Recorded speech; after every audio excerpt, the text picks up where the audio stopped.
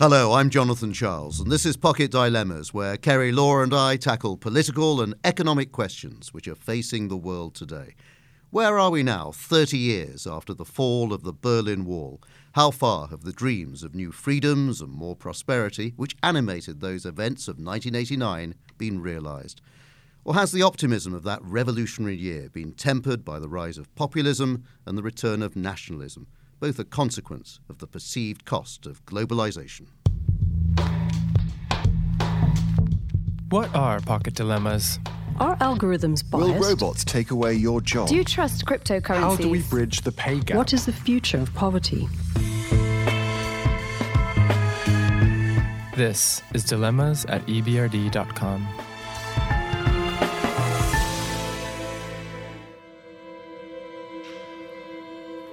Oh wow, look at this. This is amazing.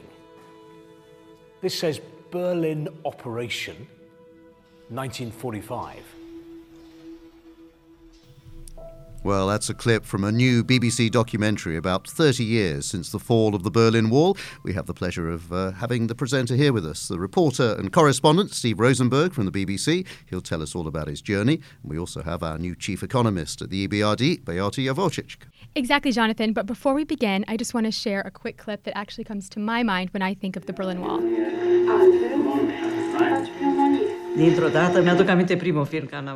I remember my first film. It was Last Tango in Paris with Marlon Brando. It was like being hit over the head. I did not imagine a film like that could exist. That is when I realized how far behind the West we were. So this is an excerpt from this great Romanian documentary. It's called Chuck Norris vs. Communism. Which, Great title. Great title. Possibly my favorite title ever of any movie. So it's my favorite movie about the events that led up to the collapse of the wall and just lifting the Iron Curtain altogether. And kind of like Steve's documentary, it really gives you a glimpse of what life was like back then, and you can kind of compare it to what it's like now. And what's the story then in that documentary? So it's actually this Romanian documentary. It's amazing. So first of all, it's on Netflix. You have to watch it if you have not already. It tells the story of this underground VHS shop in the suburbs of Bucharest and this one very brave lady whose name is Irina Nestor, who basically dubs all of these Western films for this Romanian audience. And it's amazing. You can actually see that just the films are kind of the start of the sowing of the seed of this revolution. So it's incredible. And Steve, maybe you can actually chime in here. I think there was someone who's the equivalent of this lady, Irina in Russia. I think her name was Goblin. I think there were several people like that. Yeah, that kind of underground culture existed back in Soviet times. That's amazing. So yeah, this underground VHS culture played a massive role in just kind of freeing up the minds of the people. And this clip you hear these two elderly ladies kind of reminiscing on what it was like to watch Marlon Brando for the first time. I'm sure, blowing their minds, but it really kind of at least made them realize that there was this huge gap between communism and the West. I certainly remember, not necessarily movies, but I'm a very big music fan. I remember how important the underground music culture was across the communist bloc at the time. Actually, whenever I used to visit there, that was clearly, fueling people's interest in other cultures and a culture beyond the communist bloc. And those people who were certainly in what might be described as the counterculture within the communist regions, the communist countries, were certainly listening to whatever music they could get their hands on from the West. So here we are, 30 years ago. The collapse of the Berlin Wall set in motion a largely peaceful revolution on the whole, although I certainly remember a few violent outbursts, overthrowing the communist regimes across Eastern and Central Europe, including Romania, where your film, Kerry, was done. From Poland, Hungary to the Baltics, of course, singing revolutionary songs, people finally embraced their freedom and the world was dramatically changed. I mean, it's hard to explain what it was like living through that. The region has since seen some improvements in living standards, personal freedom and political rights, as well as integration with Western Europe in some cases. But in some countries, democratization has stagnated or even gone into reverse, generating inequality, social dislocation, and of course prompted emigration. Countries in our regions have undergone transition to a market-based economy led by the private sector. And of course, we in the EBRD have been crucial to some of those changes. You can read our assessment, by the way, of our countries in our transition reports on EBRD.com. And by the way, our new report will be launched very soon in November. And I'm sure we'll have a great discussion around that a little later on. So, Jonathan, that November night in 1989, it's one of those events that happens and, the world stops. Where were you? I was the BBC's Europe reporter at that time, actually. And so I'd been in and out of various communist countries in the months before November 1989. The events in Hungary the previous summer, where lots of Germans had gone to Hungary because they thought that was a way out into the West. I'd been in Eastern Germany a couple of times where rallies were taking place in places like Leipzig. And people were shouting, "We are the people, wir sind das Volk." They were shouting on the streets there. So on that November night, I was actually on holiday in the United States because we all thought that this was going to be a long time coming. Nobody thought there was going to be such a large change. So although it had been building up, we thought we have time. So I went to the States on holiday for a couple of weeks, and I've been driving around between Arizona and New Mexico. And I have to tell you, there aren't many news stations you can listen to. These are the days before the internet, before mobile phones, and occasionally I would catch the odd news bulletin on radio, and I would hear that, yes, there were a few demonstrations continuing. And I thought, okay, fine, still okay, And anyway, the office can't contact me. We don't have mobile phones. I flew to New York, and I checked into my hotel on November the 9th, overlooking Central Park. And it was about 6:15, and I thought, great. So at 6:30, I put on NBC's Nightly News. NBC was the partner of the BBC in those days. And I was absolutely staggered, because as I turned on NBC News at 6:30, which was 11:30 at night in the United Kingdom, midnight in mainland Europe, there I saw Tom Brokaw, the presenter of NBC's Nightly News, standing on top of the Berlin Wall. And it had just happened. So I immediately rang the office, and they said, you better get back to Europe immediately. So I flew back, and I spent the next few months going in and out of course, all the communist countries as we followed up on the stories that happened. Amazing. I guess, I was really young when it happened. I was very, very young. Of course. We all were. No, I mean. So my memory is, I remember, I think we were all playing outside, and so I don't know if this was a rerun of it, but we were all playing outside, and then my mother started shouting for us to come inside, and we didn't really know what that was about. Again, I was really young, so we did exactly what our mother said. So we came inside, and she said, "Sit down, watch this. This is going to be historic." I remember my mom just crying, and the only other time I've really remembered her crying like that while watching the TV was when Princess Diana died. It's burned into my memory. I didn't really get it because I was so young, but I remember being like, okay, my mom is really upset. We're sitting here quiet watching the TV, but it was, it's something that I'll always remember. There was definitely a sense, I remember it incredibly well, a sense of the world having dramatically changed in that one moment. The other interesting thing is that everyone thought, well, these countries are going to become like us very, very quickly. Well, of course, we now know that's rather fanciful, that change takes a tremendous amount of time. Exactly. And I think people were really optimistic. So there was this poll that was done in the U.S. in 1989, this Gallup opinion poll, and Americans were really optimistic about what would happen to Eastern Europe after the fall of the wall. So over 71% thought the economic well-being would really increase, that political freedom would also increase. So, people were really optimistic. And even though, like you said, it's not 10 years on and things aren't exactly like the West in these countries, people are still really positive about what has happened. So comparing this 1989 poll to this one recently done, this Pew survey, you actually see that people are still optimistic. So when looking at a lot of these countries in Eastern Europe, a lot of them really still support democracy, and they think that democracy is the best form of government. There's a long way to go. I mean, these countries, they've had their challenges, but you can see that there's still a lot of optimism, and our regions have made a great journey, and they'll continue on that journey towards, full democracy. I do think, by the way, there are good grounds for optimism. If I think back to the very first time I went to the Soviet Union for the BBC, it was 1985, and it was Konstantin Chernenko's funeral. And the BBC had been given a whole load of visas to go in order to cover the funeral for 24 hours. And I was one of the reporters working on then a radio program called the PM program.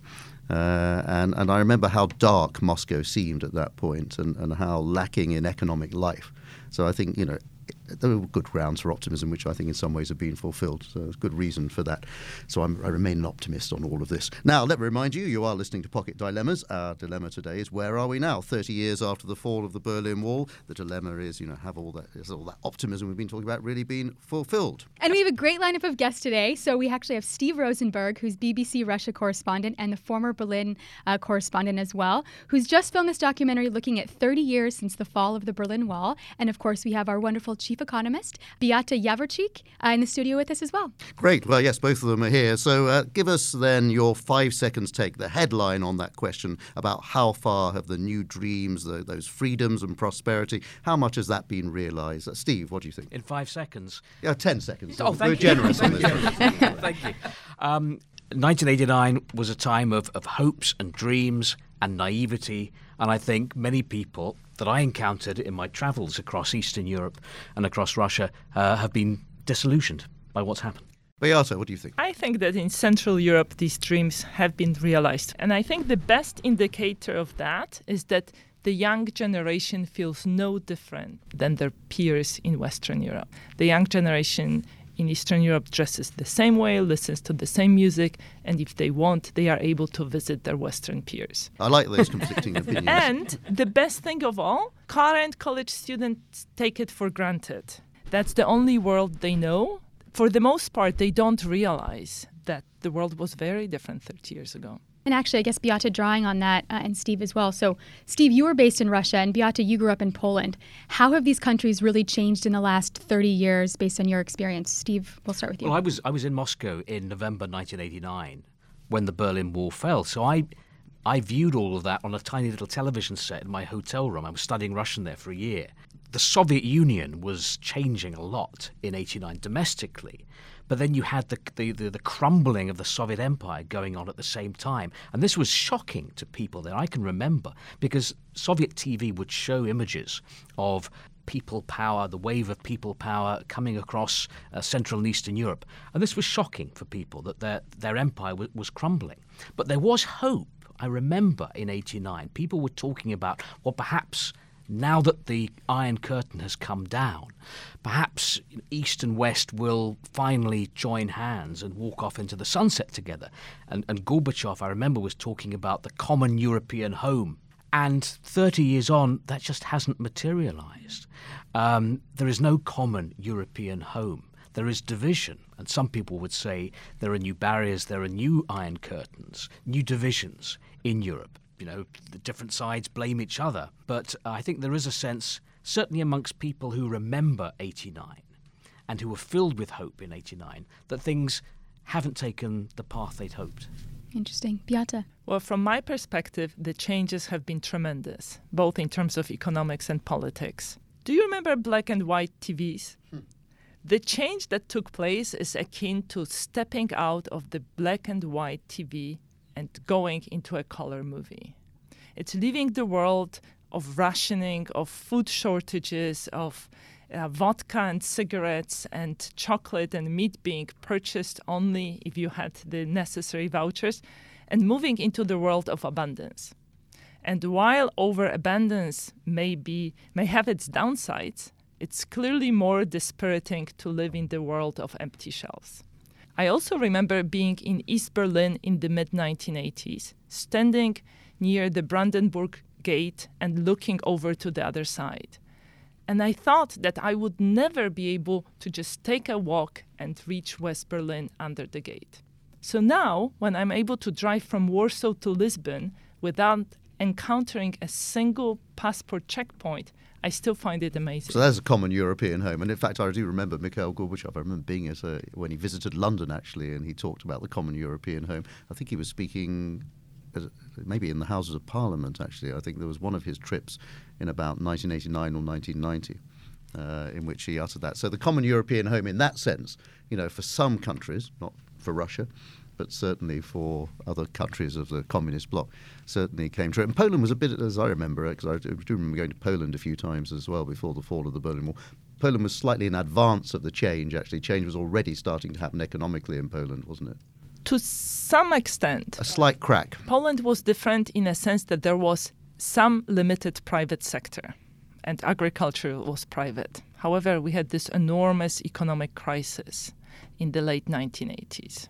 I remember that well. We might be able to go back to that a bit later on. Steve, your documentary took you on the road all the way from Russia to Germany, through the Baltics and beyond, a tour of those former communist lands, now very, very different. What did it feel like coming back to Germany and getting that sense of change, of economic prosperity starting to seep in, even to Eastern Germany? Because Eastern Germany, yes, it still hasn't entirely caught up with the West, but it is. It is different. But I think the thing that struck me most of all from that whole project, which took sort of 5 months, was my trip to Eastern Germany.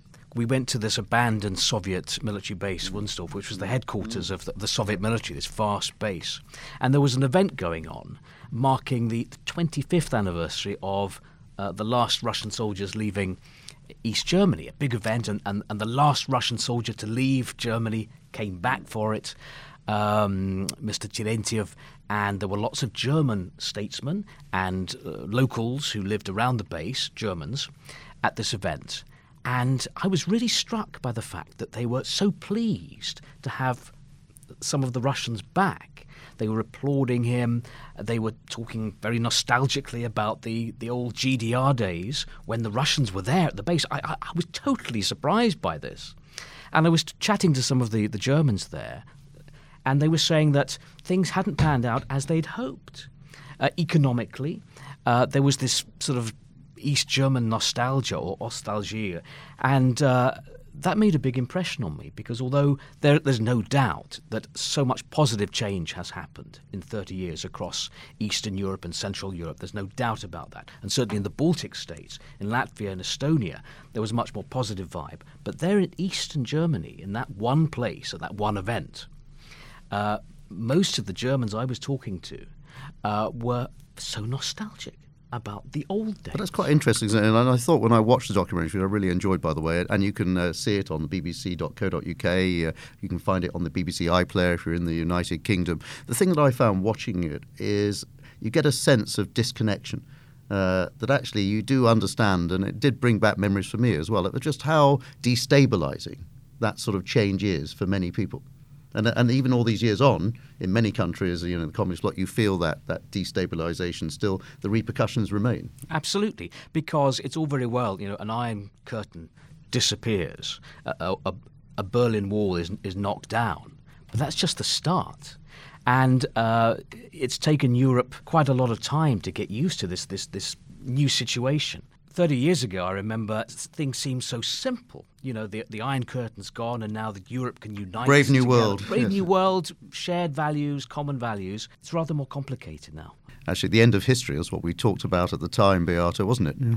Indeed. EBRD just had to go into those countries, fix them, move them to a market economy, and all would be good. If only life was that simple. This is Pocket Dilemmas, the podcast which explores the political and economic problems shaping our world.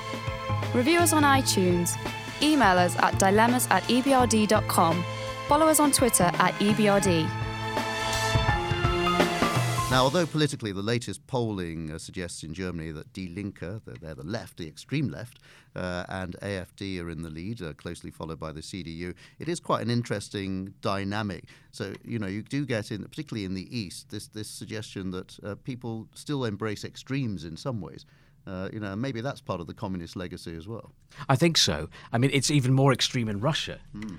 It's interesting, Beata was talking about abundance and how, suddenly when the shops were full of things, that's a great thing. And indeed it is. And it's great that people in Eastern and Central Europe can now get, the same mobile phones that people in Western countries are using. But I remember Moscow in 91, 92, when the system changed and you had all this abundance in the shops there. Suddenly the shops were full of things, whereas before there were long queues, there were empty shelves. But even that abundance, confused people because the prices were very high. People couldn't actually afford to buy the things that were in the shops. So even that abundance of goods didn't make such a positive impression on people in Russia, which is part of the problem, I think, because the 90s were a difficult time for Russia and Russians, and there was a lot of people fell into poverty, and that is why democratic ideas and democratic values haven't taken root, I think, in Russia. Yeah, and I remember at the time there were many people who really couldn't feed their families, particularly if they were in state jobs, where suddenly they either lost their jobs or they were overcome by inflation. Absolutely. The people went months without getting their pensions or months without getting their salaries. People were paid in goods that they made at their factories. So, Steve, we see that technology today plays a huge part in the political landscape, especially social media. On one hand, you have free speech being the cornerstone of democracy, but then on the other hand, you have all this misinformation. What do you see the relationship between governances and kind of this information space? This is a very difficult question. And the whole concept of disinformation and fake news and information wars has really dominated the headlines for the last 4 or 5 years. And there's no doubt that this has become a priority for the Russian government. Russian officials have said that information is almost as powerful or important as traditional missiles. So it's clearly being used as a weapon. The whole idea of information being weaponized has really transformed the landscape, and it's a very difficult thing to defend against, I think. Let me remind you, you're listening to Pocket Dilemmas. Our dilemma today is, where are we now, 30 years after the fall of the Berlin Wall? How far have the dreams of new freedoms and more prosperity, which animated those events of 1989, been realised? Has the optimism of that revolutionary year been tempered by the rise of populism and the return of nationalism, both consequences, of course, of the perceived cost of globalisation? Do you think that modern political narrative, Steve, is fit for its purpose, that people there have bought into that capitalist dream, people believe in the democratic narrative? And I say that because obviously, often in our world that the EBRD operates in, we do see that we have reverses. You might take 2 steps forward on democracy, then 1 step back. And we're certainly seeing a period where democracy is under stress, where pure market economics are under stress. I remember 30 years ago, if you used the word democracy, everyone kind of knew what you meant, or if you used the word truth or facts. But now, if you use the word democracy, you have different people saying, well, what kind of democracy do you mean? The Russians managed talk. Or otherwise. Well, exactly. Yes. The Russians have the phrase "managed Yes. democracy." And I had a conversation with Viktor Orban, spokesman in Budapest.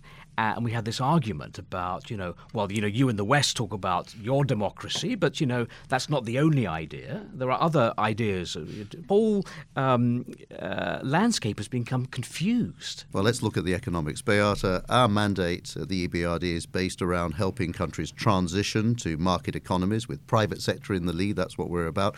But some economists, of course, see the market economy as one of the reasons behind that rising inequality, income security, some of the worst excesses of globalization. Do you think the model needs a rethink, needs adapting for different times? And would that help people, do you think, in the former communist countries where we operate? Would it help them, do you think, to believe in a different future? I think that a lot of discontent in transition countries comes from the decompression of the wage structure. Take Poland, a poster child for a successful transition, a country that went from being in a deep economic crisis with empty shelves to joining the club of rich countries. Our research at EBRD shows that people at every point of income distribution have seen significant growth in their incomes.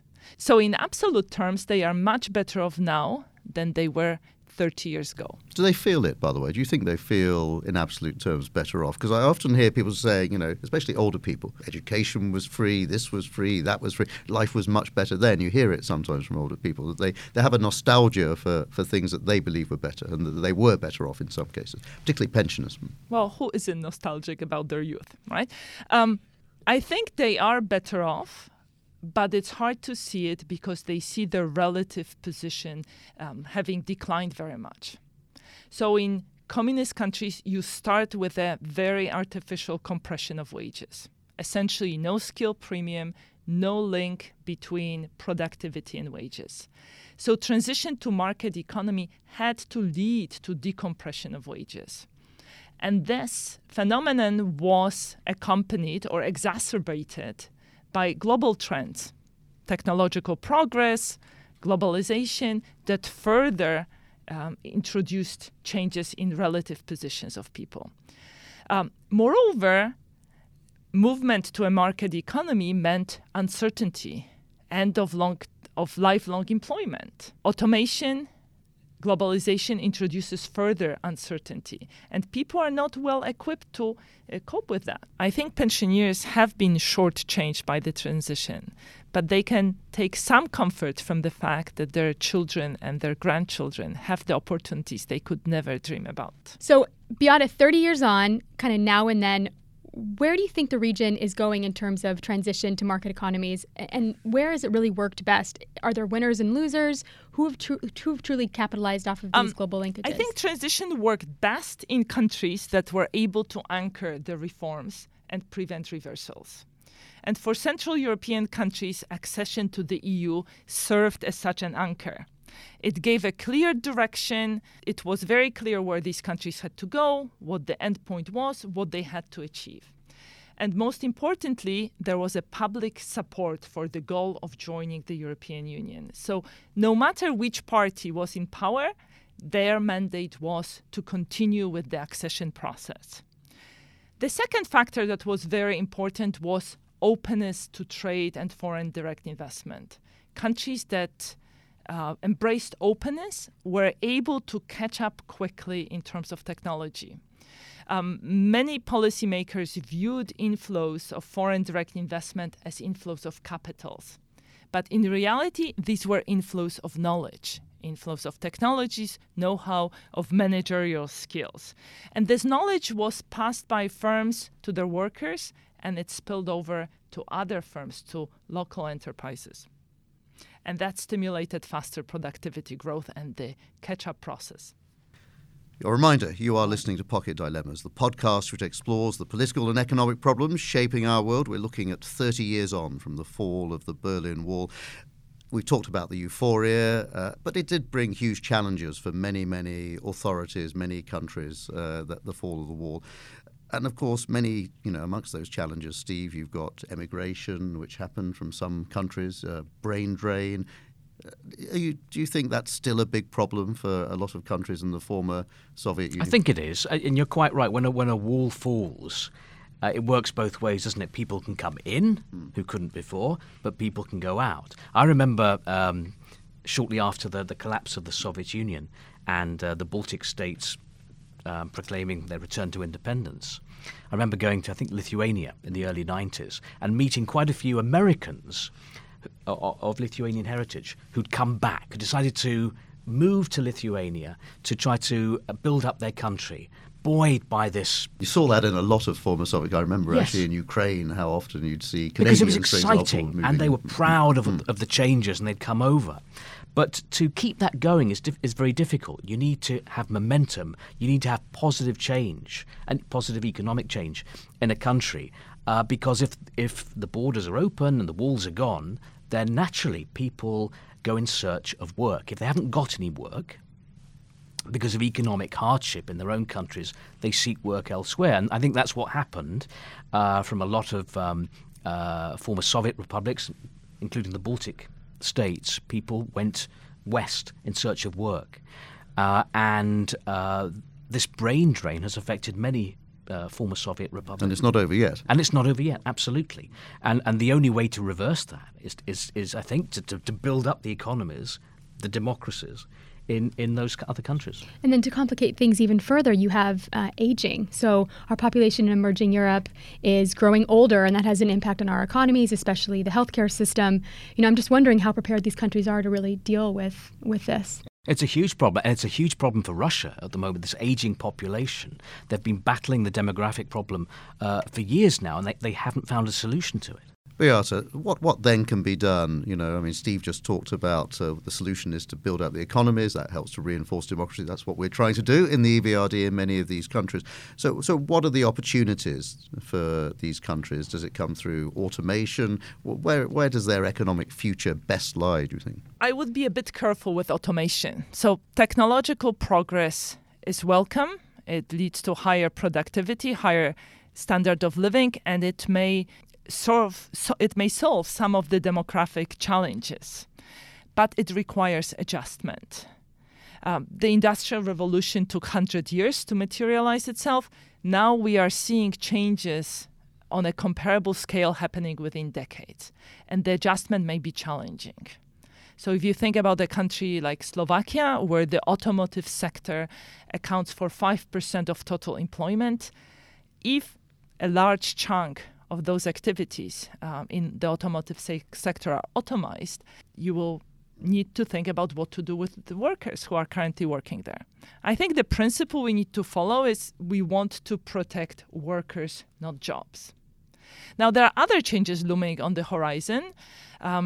Think about sort of even greater disruption. Think about a global gig economy where there is an online platforms and firms post tasks they want completed, and workers all over the world bid on them.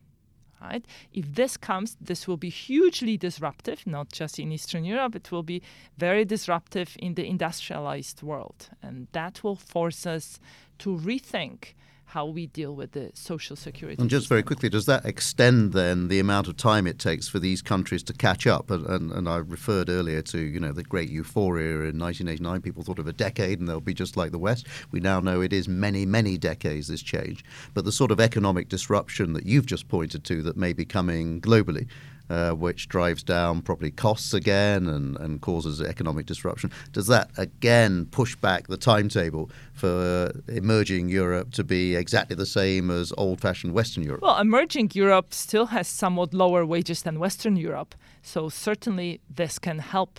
But Eastern Europe has wages that are much higher than in China or India. So I think in the future, Eastern Europe needs to think about transition to an innovation-based economy, and that's not trivial. Where does identity lie in all of this? The question of carving out new identities, because clearly, certainly in the Soviet Union, Steve, you had countries which felt they were part of a whole, and then suddenly that changes. They have to carve out their own national identity. Poland, its original identity was as a country which was forced to be part of the communist bloc. It then has to find its own national identity again post-1989. Where do we stand as to where those identities are in terms of being built? Do you feel they have successfully done that, many of the countries? First of all, Steve? It's a really interesting question, because I suppose there is more to an identity than waving a flag. 30 years ago we saw across Central and Eastern Europe flags being waved and this rise of sort of nationalist feeling and pride in countries and nations. But perhaps there's more. It takes more time to understand what is the Ukrainian nationality. I mean, if you take Ukraine is a country divided. Very huge differences, the East and the West and Kiev. Russia, a massive country, the largest country in the world, with so many different nationalities. And what is a Russian? So it's quite a difficult one. And perhaps linked to that question is this attempt to create a new national idea in different countries. The Russians have been trying it since the collapse of communism. They haven't really succeeded in doing it. They haven't really come up with anything to replace, say, the communist ideology that has been successful and has sort of bound the country together. But I think this idea of nationality, a national identity, a national idea are linked, definitely. Beata, what do you think about Poland? So to me as an outsider, Poland does seem to have successfully found an economic way forward, but does it have that sense of identity yet, do you think? Well, I don't think Poland went through a crisis of identity. I think Poland has kept strongly its identity throughout the centuries, through 123 years when it wasn't on the maps of Europe. The narrative in the early 1990s was in terms of Poland rejoining the Europe, which was in a sense surprising because we've never left Europe. And you're very central in Europe. And we are very central. But we felt that we have been removed from Europe just because we were poor, just because our world was black and white. Now, people are starting asking questions, well, what does it mean to be European? And the world is changing, the values are changing, and some of these values are clashing with traditional values in Poland, and that's leading to some tension. And big part of the tension is that these changes are happening incredibly fast. Okay, so I actually have a question for both of you. So, we're evaluating the Berlin Wall 30 years on, when people were dreaming of prosperity and freedom. Do you think that capitalism and democracy are natural bedfellows? And if not, what needs to be done to make sure that they better match? And I guess, Beata, we'll start with you. Well, I would like to think that in the long run, democracy is essential for a market economy and vice versa, because democracy and markets reinforce each other. Yes, in the short run, an autocratic government may push through reforms that may enhance growth.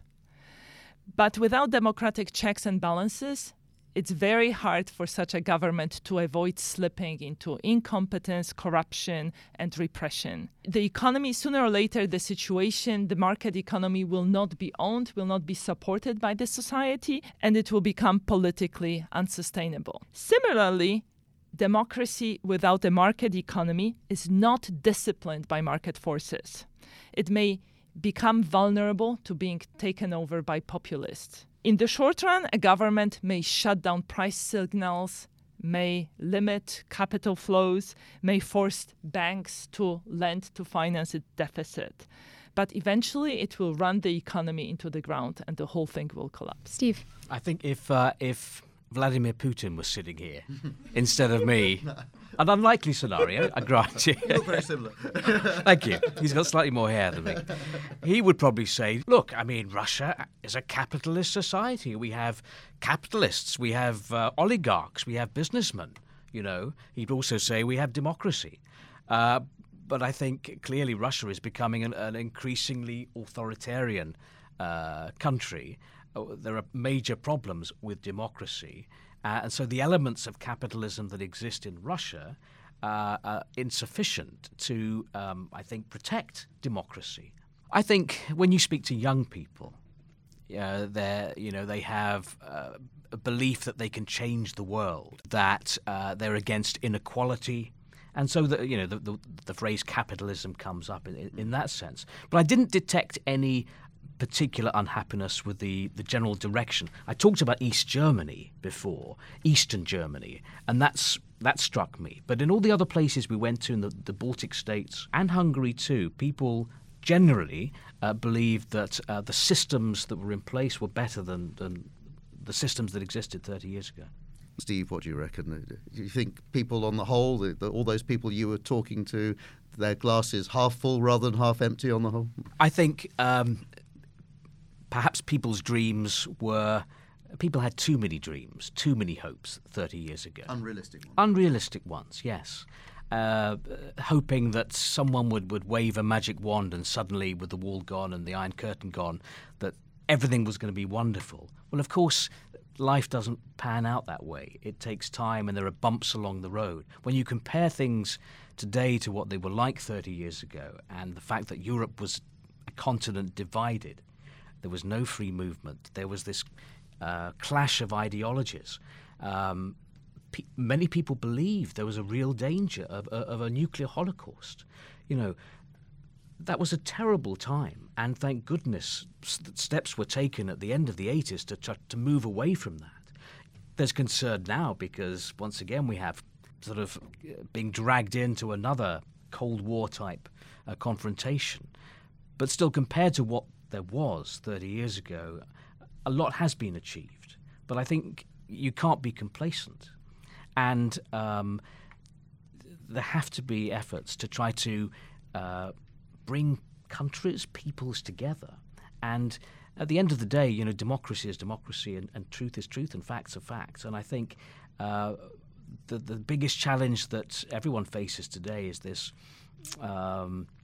confusion that is being put out there by governments, not just by Russia, about what exactly truth is, what exactly democracy is, what are democratic values. And I think that needs to be addressed. And as a Pole, you're one of those people who had hopes and dreams back then. What do you feel all this time on then, Beata? Well, I think I agree with Steve that people were somewhat unrealistic in how soon the change could come and how successful it would be.